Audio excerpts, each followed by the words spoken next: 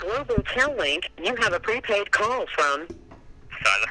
an inmate at the Avenel State Prison, Avenel, California. This call and your telephone number will be monitored and recorded. To accept this call, say or dial 5 now.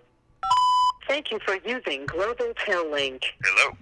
Hey, what's up, man? How are you? I'm well. How are you today? I'm doing really good. Okay, so we are live on KZAA LP 96.5 FM right now, coming to you live out of the studio in Casa de la Raza in Santa Barbara, and we are joined by a very, very, very special guest. Silas, you want to tell us where exactly you're calling from? Yeah, I'm calling from Avenel State Prison.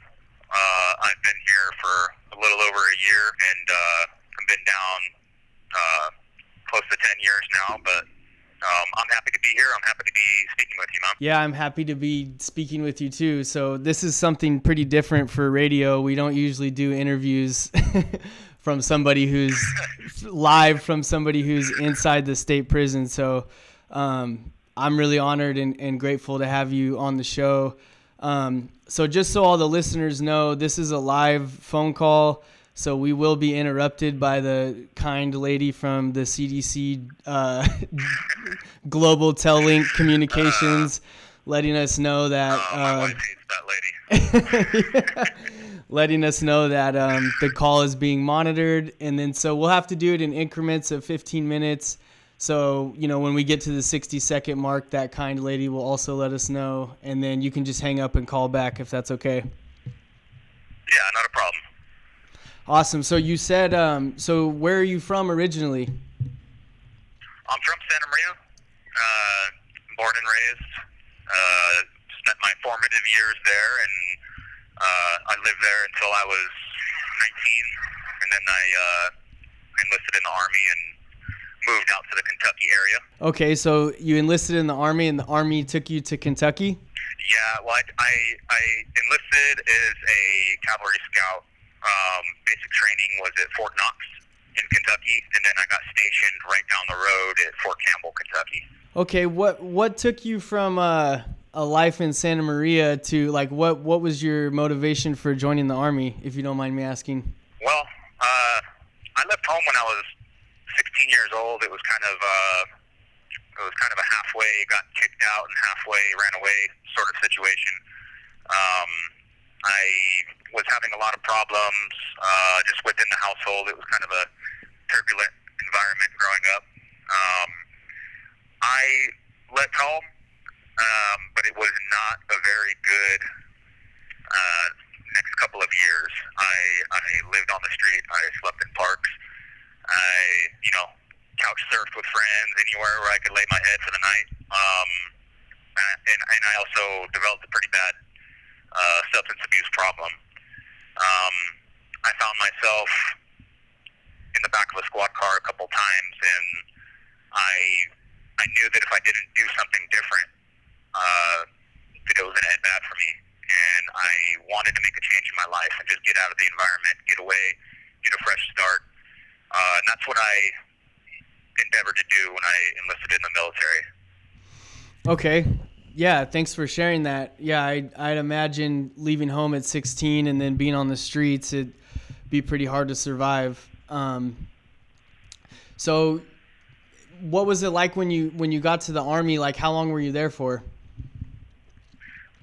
Well, I enlisted when I was 19 years old. It was right during the troop surge in Iraq, so they needed people, especially combat arms positions. They needed people really bad. So within 6 months of enlisting, I did a quick training, and within 6 months of enlisting, I was boots on ground in Iraq. I got stationed with the 101st Airborne Division, which was an honor. And I deployed really, really quickly. So it was. This call and your telephone number will be monitored and recorded. It was overall a great experience. I didn't anticipate some of the difficult things that I would experience while I was overseas. I think I was a little too young to fully comprehend what I was getting myself into. So there was that part of it, the bad, but overall it was a great experience for me. It gave me some discipline and direction in my life like I had never known at the time.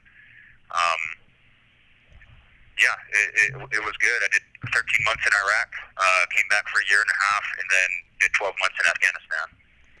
Dang, that's crazy, man. That's like thinking about so a 19-year-old kid coming from the streets of Santa Maria, trying to made a decision to change your life, get some structure in your life, and then within like 6 months you're on the ground, in the Middle East. Like that's like had to be some culture shock there, right? Oh, it was. I had ventured out, a couple states out from California in my youth, but nothing like that. It was culture shock for sure. I had no idea what I was getting myself into, and it was just, a revelation that where I come from, people are so much different from where I was over there. Yeah, definitely, man. I mean, yeah, much respect to you for serving the country and doing that at such a young age. So when did you leave the Army? Like, how old were you when you left, or what was your total time served in the military? I did about 5 years in the Army. I came back in 2011 and came back to Santa Maria, and shortly thereafter I once again found myself addicted to drugs, and things took a pretty drastic turn from there. Yeah, it's crazy to think about. So like we talked before but I'm a drug and alcohol counselor, so I'm just thinking of like the power of addiction and the mentality that comes with that is like you spend 5 years in a structured, Army environment overseas, like risking your life and, maybe having a plan to come home and implement, but yet the mind of addiction overpowers whatever plan you might have had when you came home, and then you're just back to square one. It's what a lot of people don't realize is for soldiers who are deployed overseas, like they're dealing with that set of problems there. It's quite literally a life or death situation, but back home life continues, and things happen back home. Like sometimes different things happen. People's wives leave them, and people die, and you're stuck over there, and there's nothing you can do about it. And it's guys, I've seen a lot. Guys come back, and they have to deal with this whole mess that happened while they were overseas, and it just adds to the stress of reintegration after coming back. Yeah, definitely. Like you're already carrying, trauma and all the heavy emotional stuff, that you're bringing back, and then into a family dynamic or, whatever the home dynamic is that you've been away from. And, right. Yeah. So then you got back. Right. This radio show is called Your Life in America. I've been doing it for a couple years. And about a year and a half ago, or maybe it's been longer than that, I started like a side series called Your Life in Prison, because I have so many friends and people close to me who've been affected by the prison system. And so this is actually the 11th episode or interview I'm doing for that series. Just so anyone listening knows that. So you came back to Santa Maria, and you said shortly you kind of started getting into some trouble. Yeah, well, I definitely at that time in my life I was emotionally illiterate. I had a lot of self-esteem issues. I had a lot going on. While I was overseas, my mother was fighting cancer. My wife had left me, and there was just a lot going on. So I came back to kind of a very stressful situation. Yeah. And I'm ashamed to admit it, but within an hour of landing at LAX, I was doing drugs. I was using methamphetamine. Yeah, I didn't have the skills. I wasn't able to cope with everything going on. It was just a lot. I would like to say that I tried really hard to do it the right way, but I didn't. I'd been a drug addict, ever since I was a teenager, and I knew that there was very temporary relief from pain from it, and I knew it was wrong, but I did it anyways. I convinced myself that it was, believe it or not, the way to go about things. Yeah, no, I do believe that 100%. Yeah, thank you for sharing that. That's pretty, that's like the baffling thing about addiction and just living with pain with no coping skills is within an hour, not even leaving the airport parking lot, you're already getting your swerve on, Right. Yeah. So then it was back to Santa Maria. Yeah. Well, I went back to Santa Maria. In the ignorance of youth, I kind of decided to reach out to some old friends, ones that I knew were not going to be productive for me. I spent a lot of my youth hanging around with, criminals and drug addicts and gang members, and I went right back to that. I chose very poor company, and I just went right back to that. And putting yourself in that situation and then wondering why things go all bad for you is kind of ridiculous. But Yeah. that's what I did. That's what I did. I chose poor company, and I just things snowballed very quickly as soon as I came back. Just surrounded myself with people who were not looking out for my best interests, and who were self-destructive and emotionally illiterate themselves. Yeah, definitely.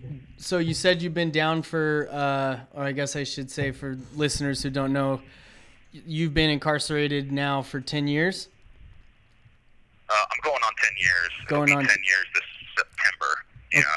Okay, that's a long time, man. Yeah. Do you want to share a little bit about what was the case or cases that you were convicted of that got you that prison sentence? Absolutely. Yeah. Sure. Well, I want to start by saying that it's difficult for me to speak about because it's a weird thing, man. Looking back on it, knowing who I really am, and looking back on what I did, it's very hard to believe that was me, that I let myself get to that point where I was doing those things. And so whenever I speak about it,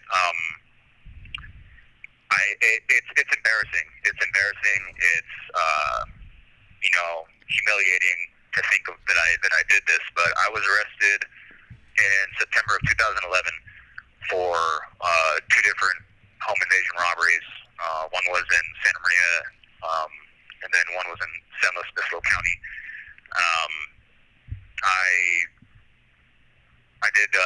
I robbed some innocent people because I decided that This call and your telephone number will be monitored and recorded. I decided that my addiction was more important, that I was more important, that my problems were more important than innocent people. I've never really gotten a chance to, say that part about it, but it does feel... You have 60 seconds remaining.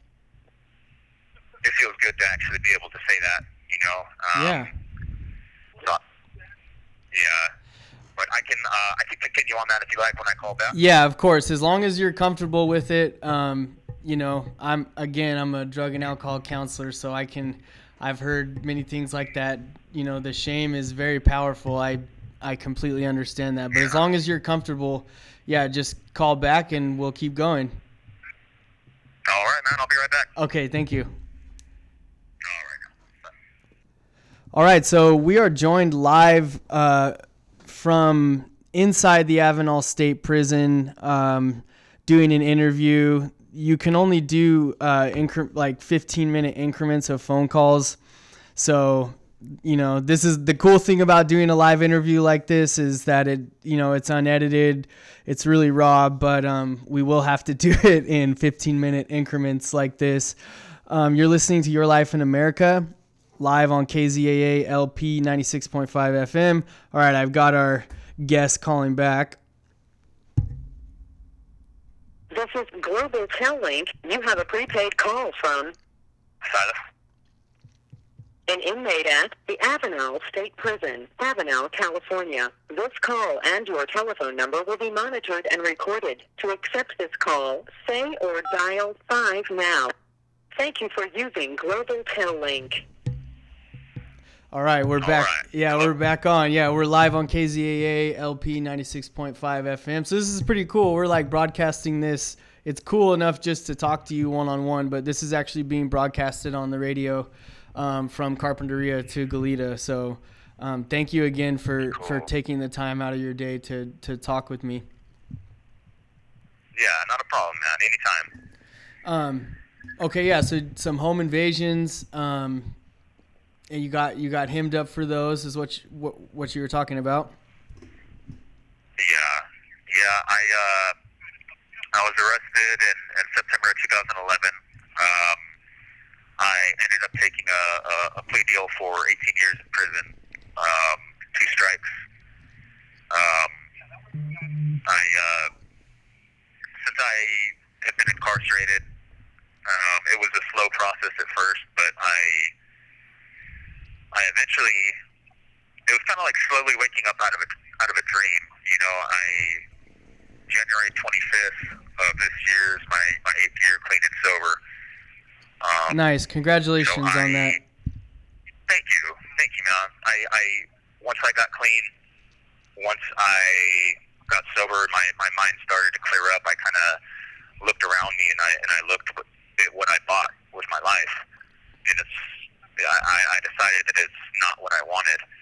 I started making changes slowly. At first, I didn't know exactly what I needed to do.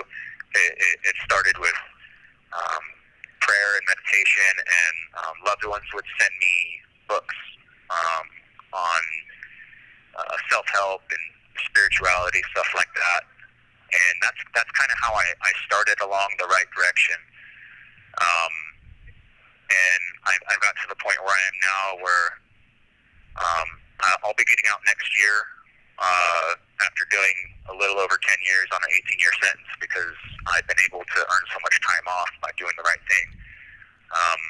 So it's really true, man. It's powerful. Like I put myself here, but I realized a long time ago that just like how I put myself here, I could get myself out again. Yeah, and that's definitely. what I've been.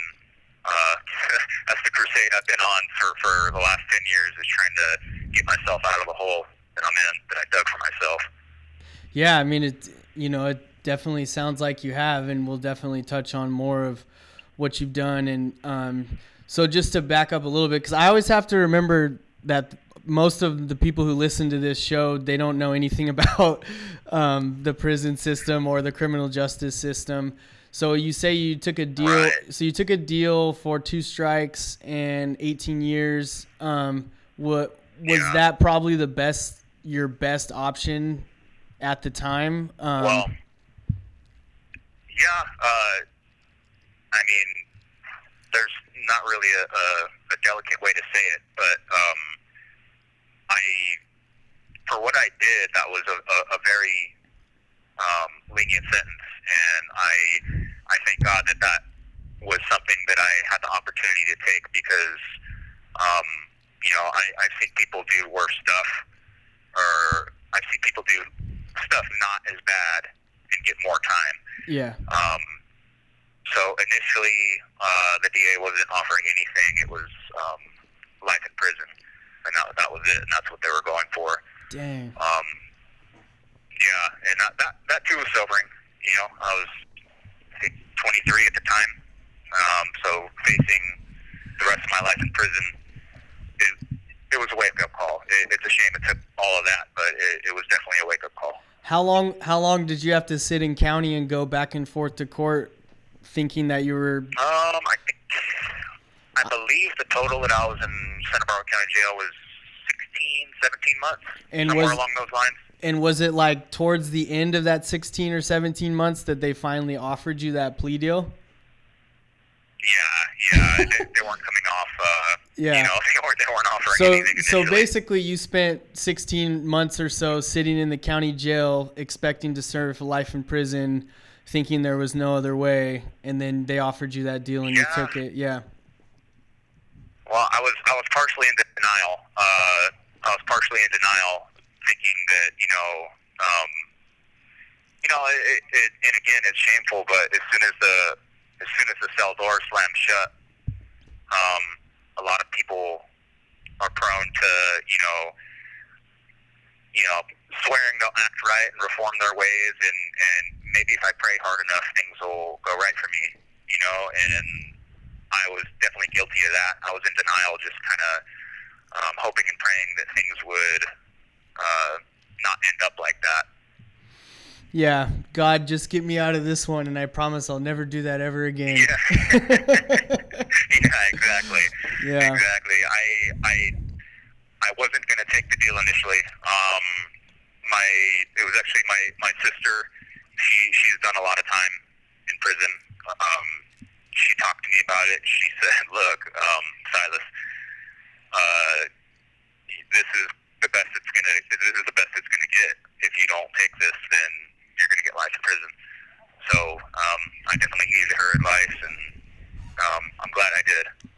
Yeah, definitely. So and then so you took the deal, and then so it wasn't right away that you started on the right path, in there, obviously.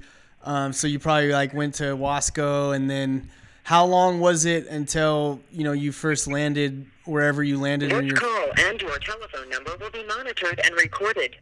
There's our CDC lovely friend again. How long was it till you hit the main line and until you finally landed somewhere, until you sobered up, and around what time did that start to happen? How long into your term did you finally come to the realization that you didn't want to keep doing the same thing? The funny thing is, my first day in prison was my first day sober.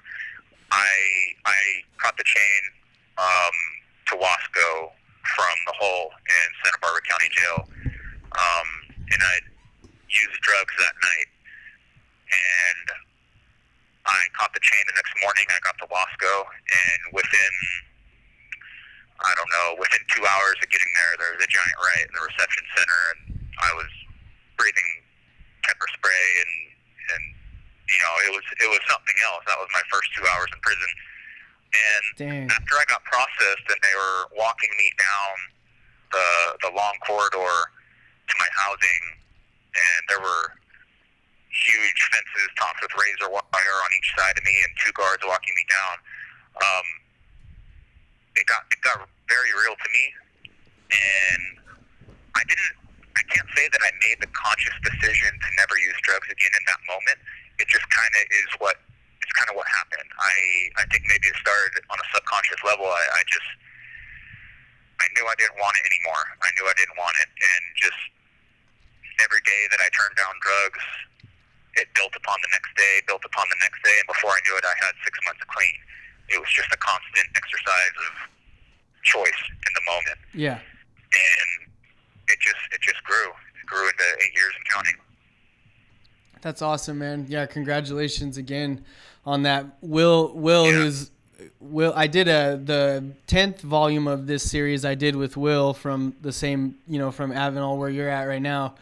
And I remember when because I've been talking to him ever since he first was in county, he told me that when he got to Wasco, it was like the wild, wild west. He said people, he was like, people are just piercing themselves in weird places. There's drugs everywhere. He was like, and he was, and he had the same experience you did, where he was, he was ready to change, and it was just like, it was like that, just that decision, and so Yeah, I have a lot of respect to you for holding on to that, through those 6 months, because I know how that is. Yeah, As thank you, man. a person in recovery myself, I know how hard that is. So so you've done a ton of stuff since you've been incarcerated. Maybe we can just start talking about, like, what were some of the first things you started getting into as far as, like, programs in prison that, because not everybody goes that route. People parole strung out. You know what I mean? Like, so it's interesting for people to know, like, what were the first programs offered to you, or what was your first initial actions you took to start getting involved in some positive programs? Yeah. Okay. Sure. Well, my first main line was High Desert State Prison D-Yard, which is it's a 180 yard. I'm not sure how to explain it in layman's terms. It's a level 4 yard in prison, 180 design. It's other than I'd say, other than the SHU, it's the most secure prison there is, and that's where they put all the people who are constantly getting in trouble. So that was my first main line. I had to go to a level 4 to start with because of the nature of my crimes and just how I conducted myself initially when I was in county jail. So that was my first main line. That being said, when I arrived at High Desert and through my duration there was not really any programs to speak of. This is pre Prop 57, it was before they really started implementing the rehabilitation at those upper level prisons. So there wasn't really programs. The only thing that they offered was voluntary college education.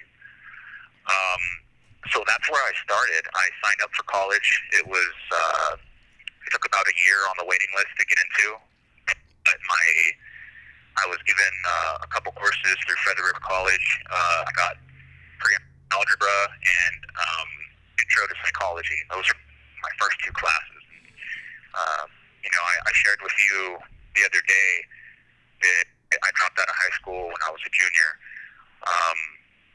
I didn't believe I was capable of doing any kind of college work. So even seeing a pre-algebra textbook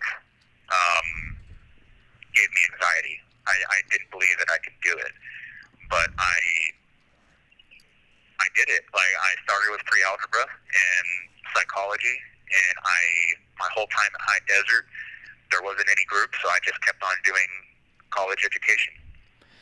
That's awesome, man. Just a real quick, so people understand, when you sign up for college courses, I mean, and I think you explained the layman terms of, like, a level 4 yard high security prison is, like, pretty locked down. It's not going to be as free and open and chill as, like, a level 1 place, where basically they're inmates on those big, on the level 4 yards where you're talking about are, high risk. They need to be monitored. They're locked down more. And so just to explain real quick about when you sign up for a college course, in a place like that, do you, are you going to a classroom twice a week, or are they just sending you packets in the mail and you're sending them back? Like, how exactly did that work in the beginning for you? Well, different colleges do it different ways, but when I was at High Desert, Feather River College was the ones running it, and most of the time it was just they would give you packets for the semester, and you complete the packets and you send them in. At the time, the director of Feather River, the incarcerated student program, was a wonderful woman named Dr. Joan Parkin. She would come in to the prison every couple months, and she would talk to us, and if anyone was having any trouble with math or English or You have 60 seconds remaining. she would spend a couple hours in a classroom setting with us. going through that. But that was rare. We didn't get into the classroom too often. Yeah, so you basically had to teach yourself that material. Pretty much, yeah. That's awesome, man. Okay, you want to, we'll hang up and you can call me back? Yes, sir. I'll be right back. Okay, sounds good. All right, we are joined by a inmate who's currently incarcerated in the Avenal State Prison, calling live in from the prison. So, like I said before, we can only do this in 15-minute increments. But yeah, we're moving along here and going to get into more of the programs that are offered in the state prison and how Silas has taken advantage of those. We're kind of at the beginning of that right now, talking about his the beginning of his experience with college education. And here he is calling back. So here we go. This is Global Tel-Link. You have a prepaid call from Silas. an inmate at the Avenal State Prison, Avenal, California. This call and your telephone number will be monitored and recorded. To accept this call, say or dial 5. Thank you for using Global Tel-Link. All right. So you basically... Hello, can you hear me? Yes, sir, I can. Okay. So you basically... That's pretty remarkable to me. Having basically a 10 to 11 years of education experience, dropping out, the self-confidence with those college courses is really low, obviously. And then you basically were teaching yourself the material, intro to psychology and pre-algebra, and you got through your first semester. Yeah. That was probably an accomplishing feeling, I imagine. Oh man! After those first couple courses, my confidence grew just a little bit, and I started thinking, maybe I'm not so stupid after all. And then after a couple more semesters, as my A's added up, I said, "Hey, I'm kind of smart sometimes," And then as a couple more semesters passed, I was able to look myself in the mirror and tell myself, you're smart, you're That's intelligent. Right. You just have to apply yourself. That's awesome, man. And then, yeah. So I guess because we got a lot to cover. I just kind of like, what was it like doing college courses on a level 4 yard? Oh man, it was kind of stressful. When I was in the Middle East, I experienced combat. But being on a 180 yard, I experienced brutality and savagery in a different way. Yeah. At any given moment, going out on the yard,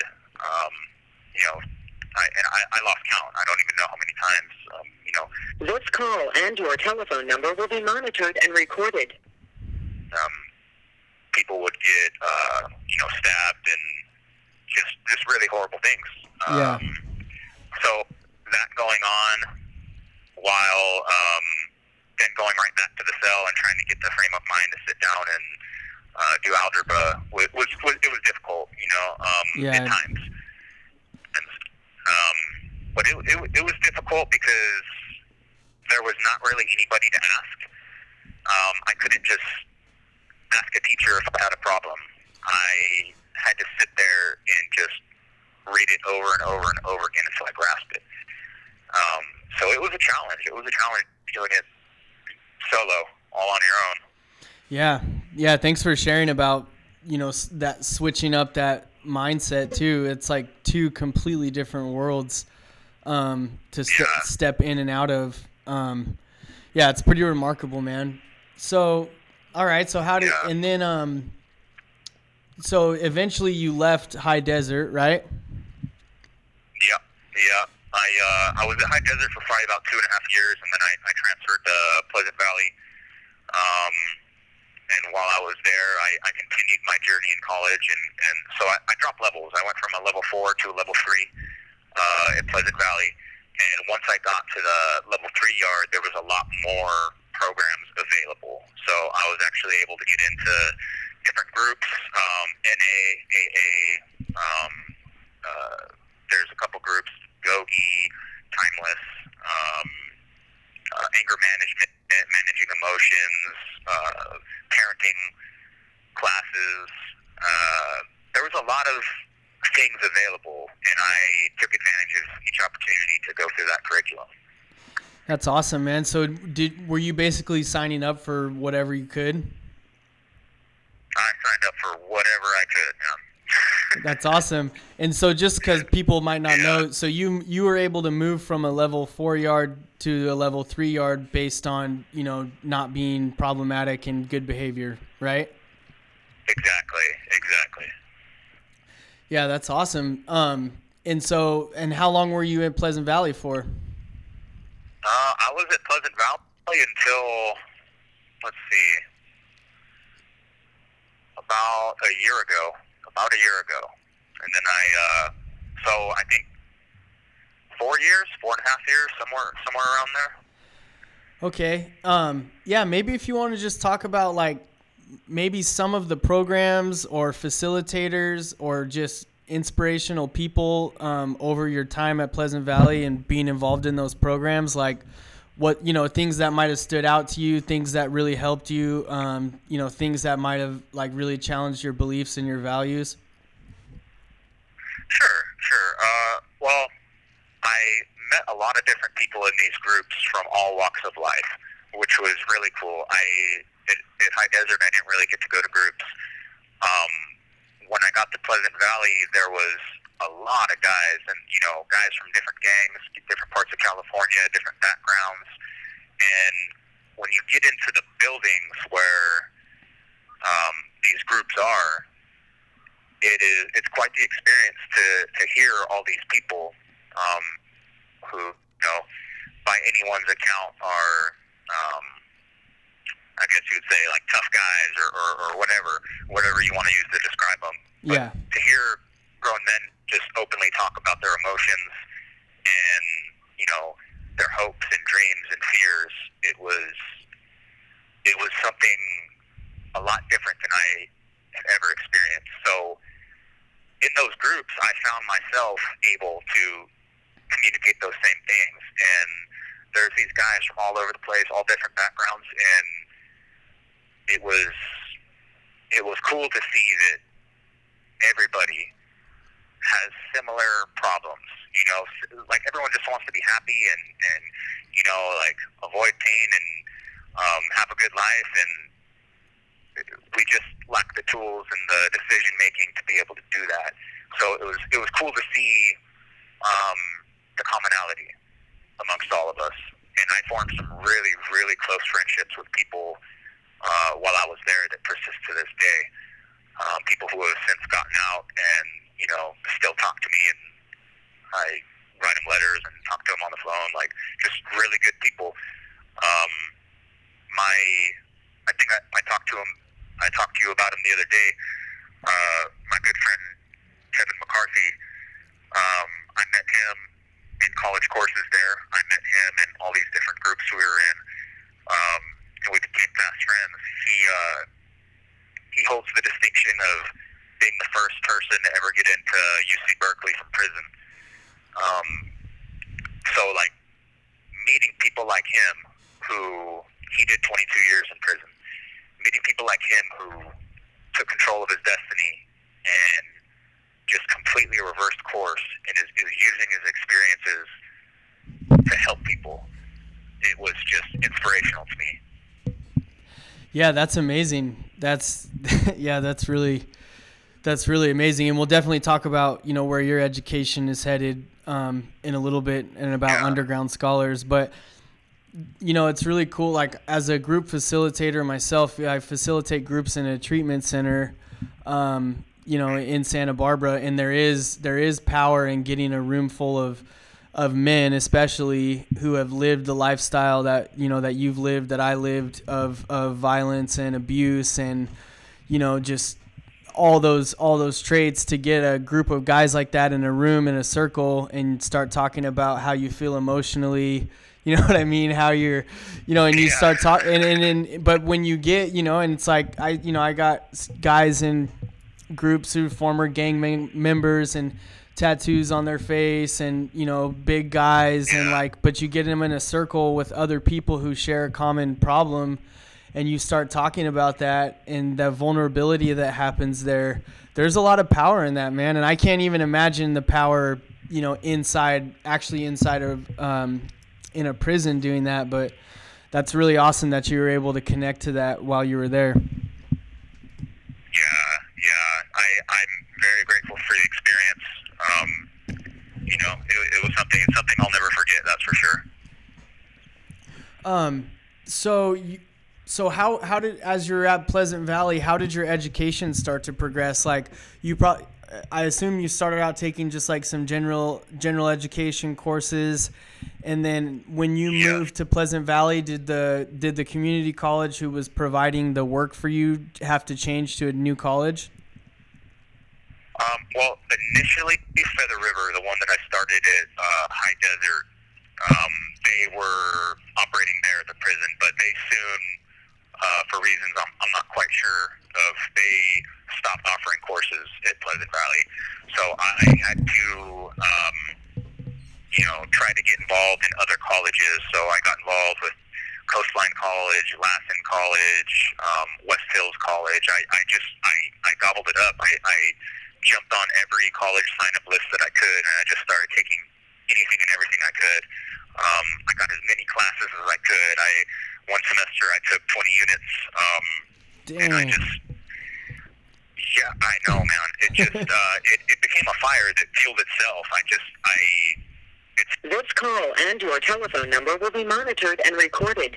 It's stressful, but a good kind of stressful that makes me work hard and makes me proud of myself and makes me feel like I'm doing something in here. So I've just been when I was there at Pleasant Valley, there was more access to college. So I kind of doubled down on the college thing and just started doing more than ever. That's awesome. And did it continue the same way with like them sending you the material and you sending it back basically? The only ones that did it differently than that was West Hills College, and they actually sent instructors, and we would go into a classroom with the instructors for a couple hours a week, and that was really cool. Actually, that was an experience too. Having an instructor there after all the time of not being able to ask questions was it made things a lot easier. That's for sure. Yeah, definitely. A cool thing in Santa Barbara County Jail is Santa Barbara City College is huge with helping formerly incarcerated people. I was part of their transitions program there, and Noel Gomez is he's a student program advisor and also a teacher for the EOPS department, and he actually goes into Santa Barbara County Jail and teaches a personal development class where he goes there, I think twice or once a week. So Santa Barbara County Jail actually does have things like that, and Santa Barbara City College is, you know, just huge on helping formerly incarcerated people. That's awesome. We need more of that. I agree. Yep, I agree. So man, you probably have like more college credits accumulated than most people like in the state of California. I don't know about that, but I do have quite a bit right now. Do you have a count on how many you've got done since you've been there? Oh man, somewhere between 100 and 115 units, somewhere in there. Nice, that's so awesome. And so, were you able to kind of start tailoring your courses towards some kind of major? Well, yeah, 2019, I was able to get two associate's degrees. I got one in math and science and another one in social and behavioral sciences. I got those through Coastline College in 2019. So once I got the degrees done, it was cool for me. But I wanted to keep going, so I just continue to take different classes, whatever class looks cool to me. Currently, I'm working on addiction studies certificate. I was talking to you about that the other day. Yeah. So now that I got the degrees and stuff, I got all the general ed done, I'm able to take just classes that seem cool to me. Yeah, that's awesome, and great job on the 2 associate's degrees. What do you have an interest in math and science, particularly over other subjects? You have 60 seconds remaining. Not particularly, but like I told you, I got that first algebra class, and it gave me anxiety. So yeah. I kind of made it a point to get that math and science degree. I had to do higher level math to be able to get it, and it was just kind of a little personal victory of mine. That's right. That's awesome, man. Okay. Yeah. Our friend just told us that we have 60 seconds, so do you, whenever you need to go, let me know, but if you want to call back again, that'd be cool, and we can maybe talk a little bit more about your school and Underground Scholars and a little bit about success stories. Sure, man. I'll be right back. Okay, sounds good. All right, so we are currently joined here on Your Life in America by a person who is incarcerated inside of Avenal State Prison.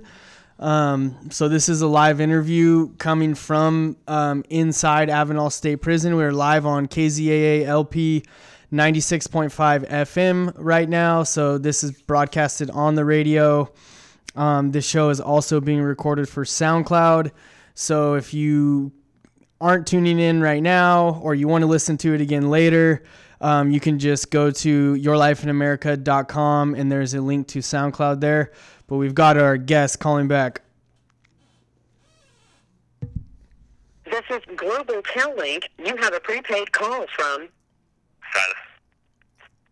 an inmate at the Avenal State Prison, Avenal, California. This call and your telephone number will be monitored and recorded. To accept this call, say or dial 5 now. Thank you for using Global Tel Link. Hello? Yo, what's up? The little breaks Hey, the little breaks are actually kind of good because it gives me a chance to do a station ID and kind of talk about what we're doing. cool. So yeah, Right on. yeah. So yeah, because we are still live on the radio right now. It's pretty amazing to me as a radio programmer that we've got you in the Avenal State Prison hooked up to our mixing board, broadcasting this out onto FM radio from Carpinteria to Goleta. Yeah, it's a pretty cool thing to do. I don't think people do this very often, so thank you very much again for taking the time. Of course, man. Hey, thank you for having me. I enjoy being able to talk about these things that I'm passionate about. Yeah, definitely, man. And this interview is going to go out to a lot of people, and a lot of people are going to hear it, so it'll be inspiring and informative for a lot of people as well. Awesome. I'm glad to hear it, man. Yeah, definitely. So you talked about your friend Kevin McCarthy, who is, distinctively the first incarcerated person to be accepted to Cal Berkeley, and that's through a program called Underground Scholars, correct? Yes, sir. That's Underground Scholars. Okay. Do you want to talk about what Underground Scholars is and how you got involved with it? Sure. Well, Underground Scholars was a program that started in Berkeley in the spring of 2013, and basically what it was is some formerly incarcerated people at Cal kind of started discussing it amongst themselves, and they realized there was more of them than they thought. So they decided to organize and create a student-run group that supported other students impacted by incarceration.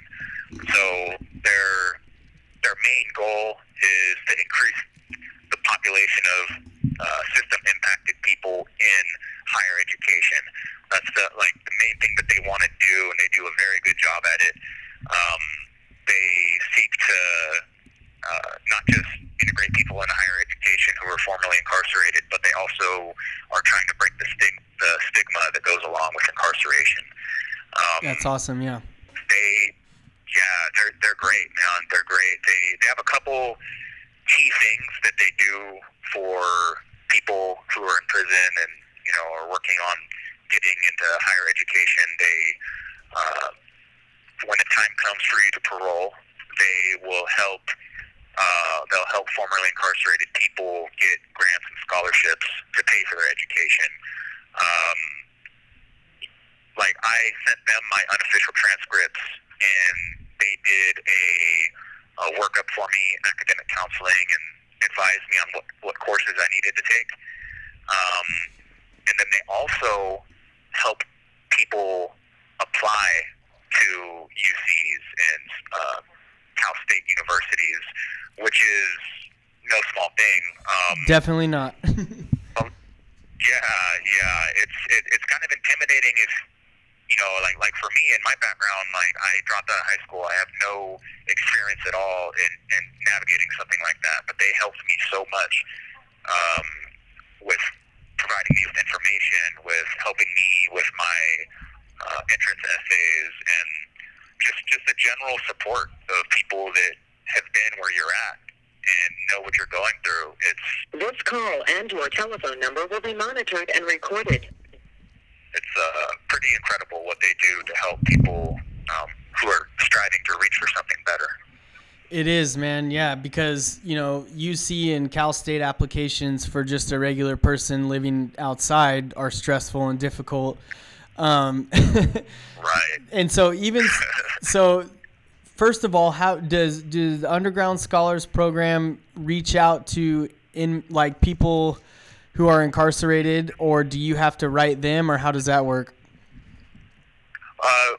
Well, generally, from my experience in here, it kind of spreads by word of mouth.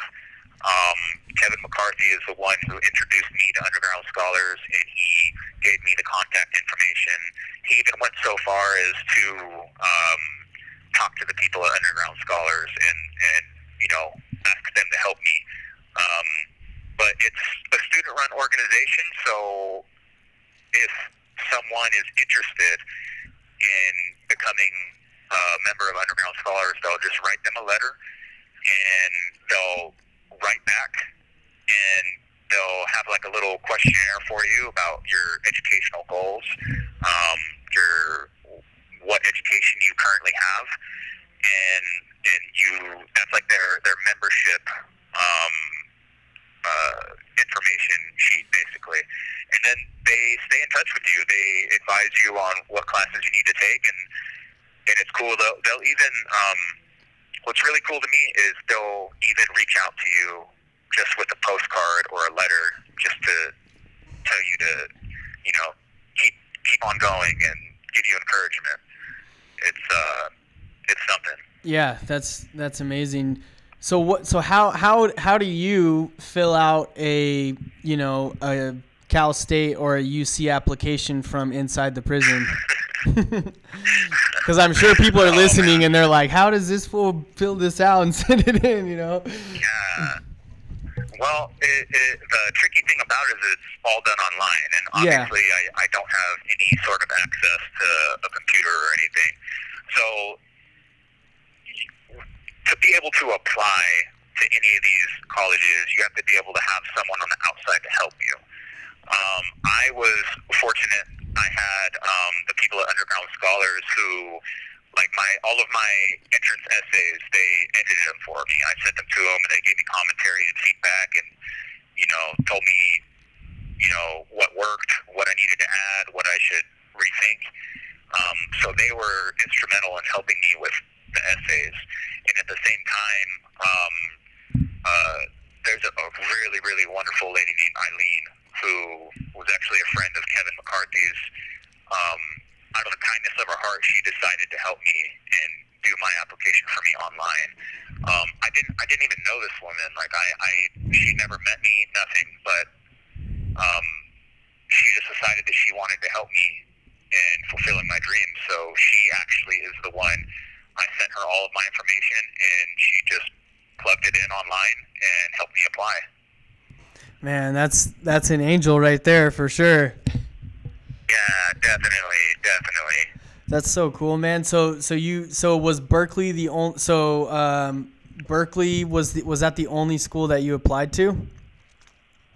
I applied to 4 CSUs, and the UCs that I applied to was Berkeley, UCLA, UC Riverside, and UCSB. I applied to all of those. And what was the result of all those applications? Oh man, you're embarrassing me. I got into all of them, man. Dang. It was, dude, that gives me chills right now. I know. I couldn't believe it when my sister told me. I'll never forget. I called her and she told me, "You got into Berkeley. You got into UCLA." I couldn't believe it. I couldn't believe it. That's amazing. Yeah, that gives me chills just thinking about that. So okay, and so underground scholars, now they further assist you in the transition, you know, because stepping out of a 10-year sentence into a, you know, university college campus is not as easy as people might think. So oh no. Yeah, so underground scholars, they further assist you in housing and things like that? They do. Well, they plug you in with scholarships and grants. And my friend Kevin, when he got out, as I mentioned, he did a 22-year stretch. He got out and paroled straight to Berkeley. They helped him with a lot of different things. They were able to, I'm not sure exactly what the program was or the grant, whatever it was, they gave him housing for free for 6 months. They were able to do that for him. So it was one less thing for him to worry about. Yeah, that's awesome. It was great. They assist in so many different ways with tours on the campus, and then they'll introduce new arrivals. They'll introduce them to underground scholars, all the other people involved. I think Kevin would probably be the best one to speak to about that. And I told you before, I'll try to make that happen if you're interested. I would be honored to do that. That would be great. Yeah, that'd be cool. I'm sure he'd love to. For sure. Yeah, because when you parole and you're thinking of going, when you hit a college campus like that, it's gonna help you out to be around your people a little bit, you know. Oh yeah, yeah, definitely. And I've gotten some letters from him, and he's told me just how great everyone is, and they help out so much, man. They help out so much. They're people that understand where you've been, so that definitely makes a difference. For sure, yeah. So have you made a decision on where you're going to go to school yet? Yeah, actually, last year it was a little bit of a difficult decision, but I pretty much knew right away my heart was to parole to Berkeley and go to UC Berkeley. So I accepted admission into Berkeley, and they deferred my enrollment until fall of 2022. So I get to keep my admitted status, and as soon as I parole, that's where I'm going. Man, congratulations! That is really, yeah, that's really. This call and your telephone number will be monitored and recorded. That lady can just mess up the most special parts of the conversation. I highly suspect that she waits just to do that. Yeah. So have you picked a major that you're going to work on? I was accepted into the social welfare program for social welfare BA program. I want to become a social worker, and my main area of emphasis that I want to try to help this segment of the population is at-risk youth. So I don't know in exactly what capacity I'm going to do that yet, but I know if I'm armed with a degree in social welfare, it's going to better equip me to be able to serve that segment of the population. So that's where I'm going. That's the direction I want to go in life. Being on this side of the wall, it's heartbreaking to see so many people come in here, so many kids, so many kids, Dylan, like just guys that just look like they're just kids, man, and Yeah. it's heart wrenching to think about just how packed these prisons are with kids who, if someone would have been there and been able to provide them with education or tools or advice or any kind of even just someone to let them know that they cared about them and cared about their well-being. I don't think very many people got that to end up in these places. It's one of those things. Yeah. I agree with that 100%, and I think there's something very special about somebody who gets into a professional setting, like yourself being a social worker, like, I'm in recovery myself as a counselor, and I definitely needed and need all the education and credentials that I've received aside from my personal experience.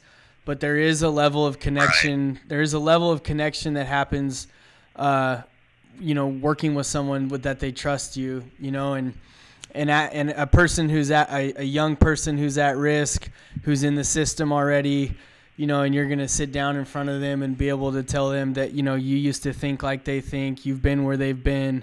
You have 60 seconds remaining. But yet you offer a solution, and I think that's very admirable that's the route you're choosing to take. Absolutely,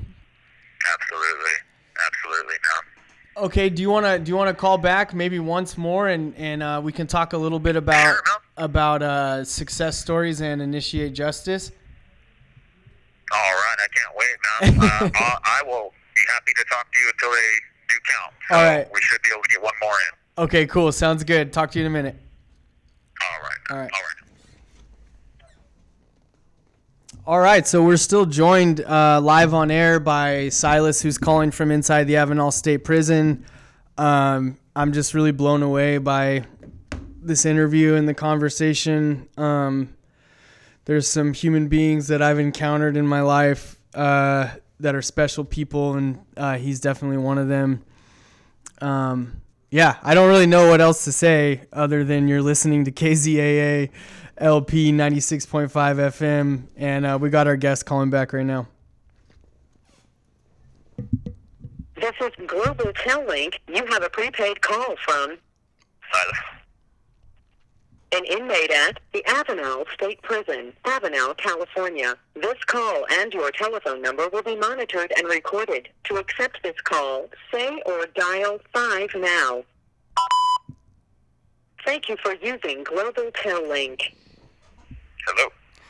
All right, what's up? We're back. Dang, we've already been going for an hour. I wasn't even paying attention to the time. I know. But also, this interview is being recorded.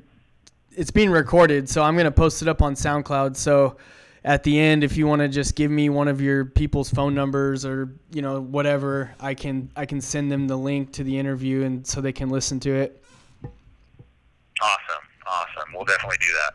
For sure. So, probably like a month ago, my girlfriend's sister, she actually works for a organization in Santa Barbara dealing with sexual assault and called STESA. It's a really awesome organization. And she had told my girlfriend about this YouTube documentary about you know the name better than me. It's Feminism in Cell Block something, right? Yeah, it's called The Feminist on Cell Block Y. Okay, it's yeah. a CNN documentary. Okay, yeah. So we, my girlfriend and I watched this and because it's very that's the world that I'm in, with I just seen people from our walk of life recover and get better. That's what I do for work. And so I was super interested in watching it, and we watched it, and I'm just going to share this a little bit because it's crazy. And, I learned about this Success Stories program, and my friend Will, who's at Avenal too, called, and I was like, hey, ask some people around your yard if they've ever heard of this program, because I just watched this documentary about it. and he was like, "Oh, no one's heard of it." Like, but I'll keep asking. And then the day that I met you, he had called me and he's like, "Dude, I met this guy and he he knows all about success stories and I'm gonna put you on the phone with him right now." And so that's just crazy how this came about. That's how this came about. So if you want to just talk a little bit about success stories and what it is and like kind of what the curriculum is about. Sure, I'd love to, man. Well, Success Stories was started by a couple gentlemen. One of them's named Richard Edmund Vargas. Another one, his name is Charles Berry. And actually, they founded Success Stories while they were incarcerated in Soledad in 2014. They put together this curriculum, and essentially the goal, the mission of the entire curriculum is just to dismantle patriarchy in our society and to try to overcome harmful gender behaviors. So real quick, before I continue in the explanation, I know some people that definition explanation might have hit their ear wrong. So to get real clear on terms here, when I say dismantle patriarchy, right? I know when I talk to guys in here about it, they think that means that the curriculum Success Stories is saying that leadership by men is bad or wrong or something like that. And, that's not at all what it means. Patriarchy, dismantling patriarchy is referring to the toxic masculinity aspects of patriarchy, and it's not putting men down or anything like that. It's just saying that women are equal and men aren't inherently better or anything like that. But our culture, unfortunately, it kind of says that. Those are the messages that we receive. Men are not superior in any way. Men and women are equal, and that's all they mean by dismantling patriarchy.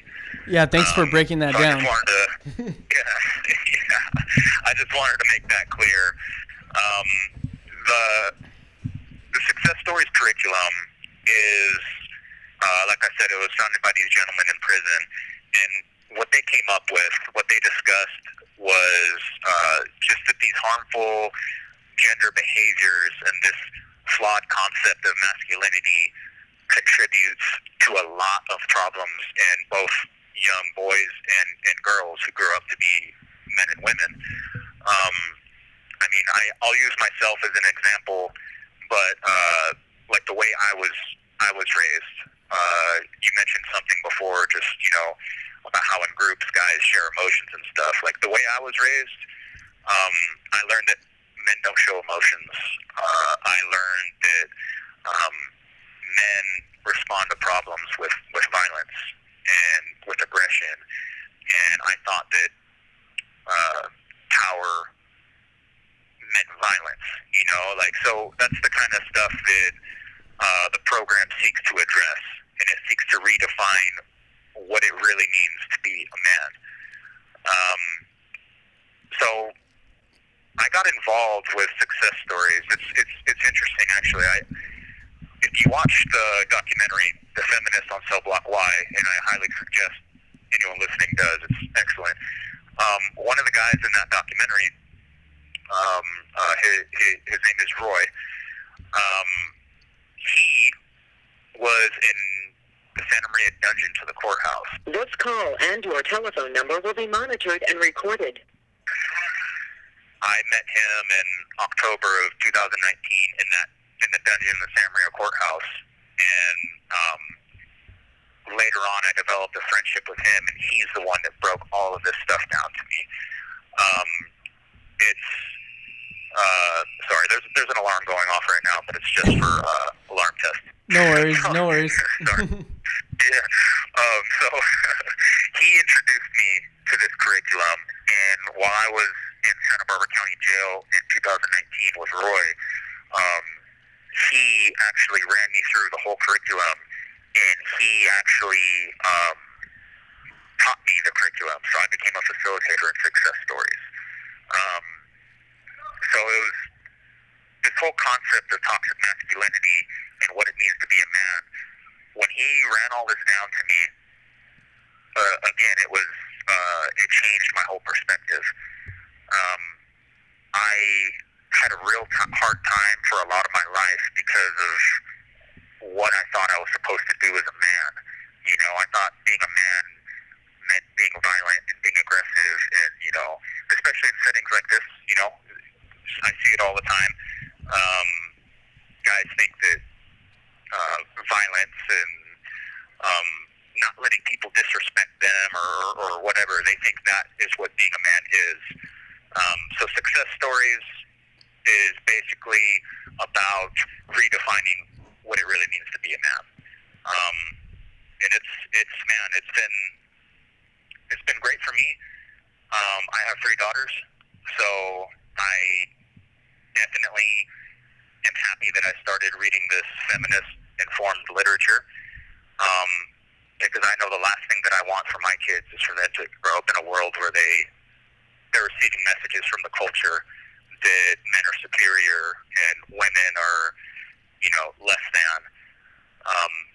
So it was very important for me to learn that, and it's been great.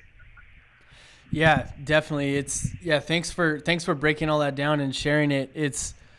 I think the idea of what it is to be a man and patriarchy in that form in our society and culture is such a deep-rooted thing. It's like generation upon generation upon generation, our culture has just been, you know, fed this idea of what it means to be a man, and it's very, very hard for people to break that, you know, because you know, it's like immediately becoming vulnerable to think another way. It's like, oh, you're weak, you know, or it's wrong. There's almost like this instinctual thing inside of us now that says that that's wrong, you know, because of what because what the definition of a man has been for so long in our world is just ingrained in everyone. So, and it's really cool that you've learned so much and adapted this, having 3 daughters. To, you know, I'm a big supporter of girl power, so I'd love to see a woman president. I'd love to see a woman president someday. I would be very, very happy about that. But yeah, is there any success stories happening at Avenal or no? Unfortunately, not right now. Ever since the pandemic, they haven't allowed us to have any groups. But when I talked with Roy, my plan was to open a new chapter of it here when I got here or wherever I landed. And unfortunately, they haven't been allowing any groups. But as soon as things are up and running, I plan to deliver this curriculum to the men here at Avenal State Prison. Yeah, that's awesome, man. And I will, when I post this interview, I'll post a link on there to the documentary too, so people can watch it. Yeah. It's cool. It's not really that long either. I think it's only like an hour long. But yeah, it's just crazy how these things work, man. Because I would have never met you if I didn't. I watch. It's just wild. I'm thinking about it right now because my life is like fast paced, and I'm talk to a lot of people and do a lot of different things, and I'm just thinking about it now. It's like, this call and your telephone number will be monitored and recorded. If I wouldn't have watched that documentary, I wouldn't have asked Will about it. You know what I mean? And if I wouldn't have asked him about it, he would have never asked you about it. And yeah, it's just wild how this whole thing came about, and also that you're from the area too. That you're from Santa Maria. So, yeah, it's pretty cool. Right. So another thing you had mentioned when we talked before was Initiate Justice, and I don't know much about that. If you want to talk a little bit about that as well. Sure. Well, Initiate Justice was actually started by the same guy that started Success Stories. So if you check out Success Stories, you want to check out this documentary, I'd highly suggest looking into Initiate Justice too. Richard Edmund Vargas and his wife actually started Initiate Justice, and it has different arms of what it does, but the part that I have been involved in is the people on the inside of prison, right? So what I do is member of Initiate Justice. I'm an inside organizer. I get information from Initiate Justice about upcoming bills and legislation that we're trying to pass to help people who are affected by mass incarceration. So when these bills come along, I write to lawmakers, I write to congressmen, I try to get them to support this legislation. The main goal of Initiate Justice is to end mass incarceration. I mean, I don't need to explain to you how devastating it is on families and communities and how out of control it's gotten. Yeah, That's the main purpose of it. And getting other people in prison involved in the civic process is another part of it. So I try to have conversations with guys about the civic process and getting involved and writing their families, getting them to vote. So it's good to be civically engaged. Studies show a correlation between the higher someone's civic engagement, the lower their recidivism rates. So it's like the more engaged people are in that process, the more connected they feel to the community. So it's beneficial all the way around. Oh man, I'm afraid that's it, my friend. Is that it? Dang. Okay, well, thank you so much, Silas. If you want to call me back like tomorrow or something, and give me your family's info, I will send them this interview. But I'll send it along to Initiate Justice and Success Stories and all those guys. Please do. And please, if anyone wants to check this stuff out, initiatejustice.org, undergroundscholars.berkeley.edu, Feminist on Cell Block Y. I'm telling you, if you guys check this stuff out, the people that are putting these things together, they're incredible. They're a lot smarter, they're a lot more talented, and You have 60 seconds remaining. they're doing a lot of good things, making a lot of real change in our communities. So I invite anybody to check those things out. Definitely, man. And you are an incredible person yourself and have an amazing story and amazing things ahead of you. So, give me a call like tomorrow or something, or if I don't answer, just keep calling. I'll answer eventually, and then I can get your people's info and get this over to them. Cool. And I appreciate you, man. I'll talk to you tomorrow. Okay, sounds good. Take care of yourself. All right, you as well. All right, later. All right, so glad we started that interview at 3, because I had a feeling that was going to happen. I'm just really like blown away right now by the adversity and perseverance from our guest there, Silas.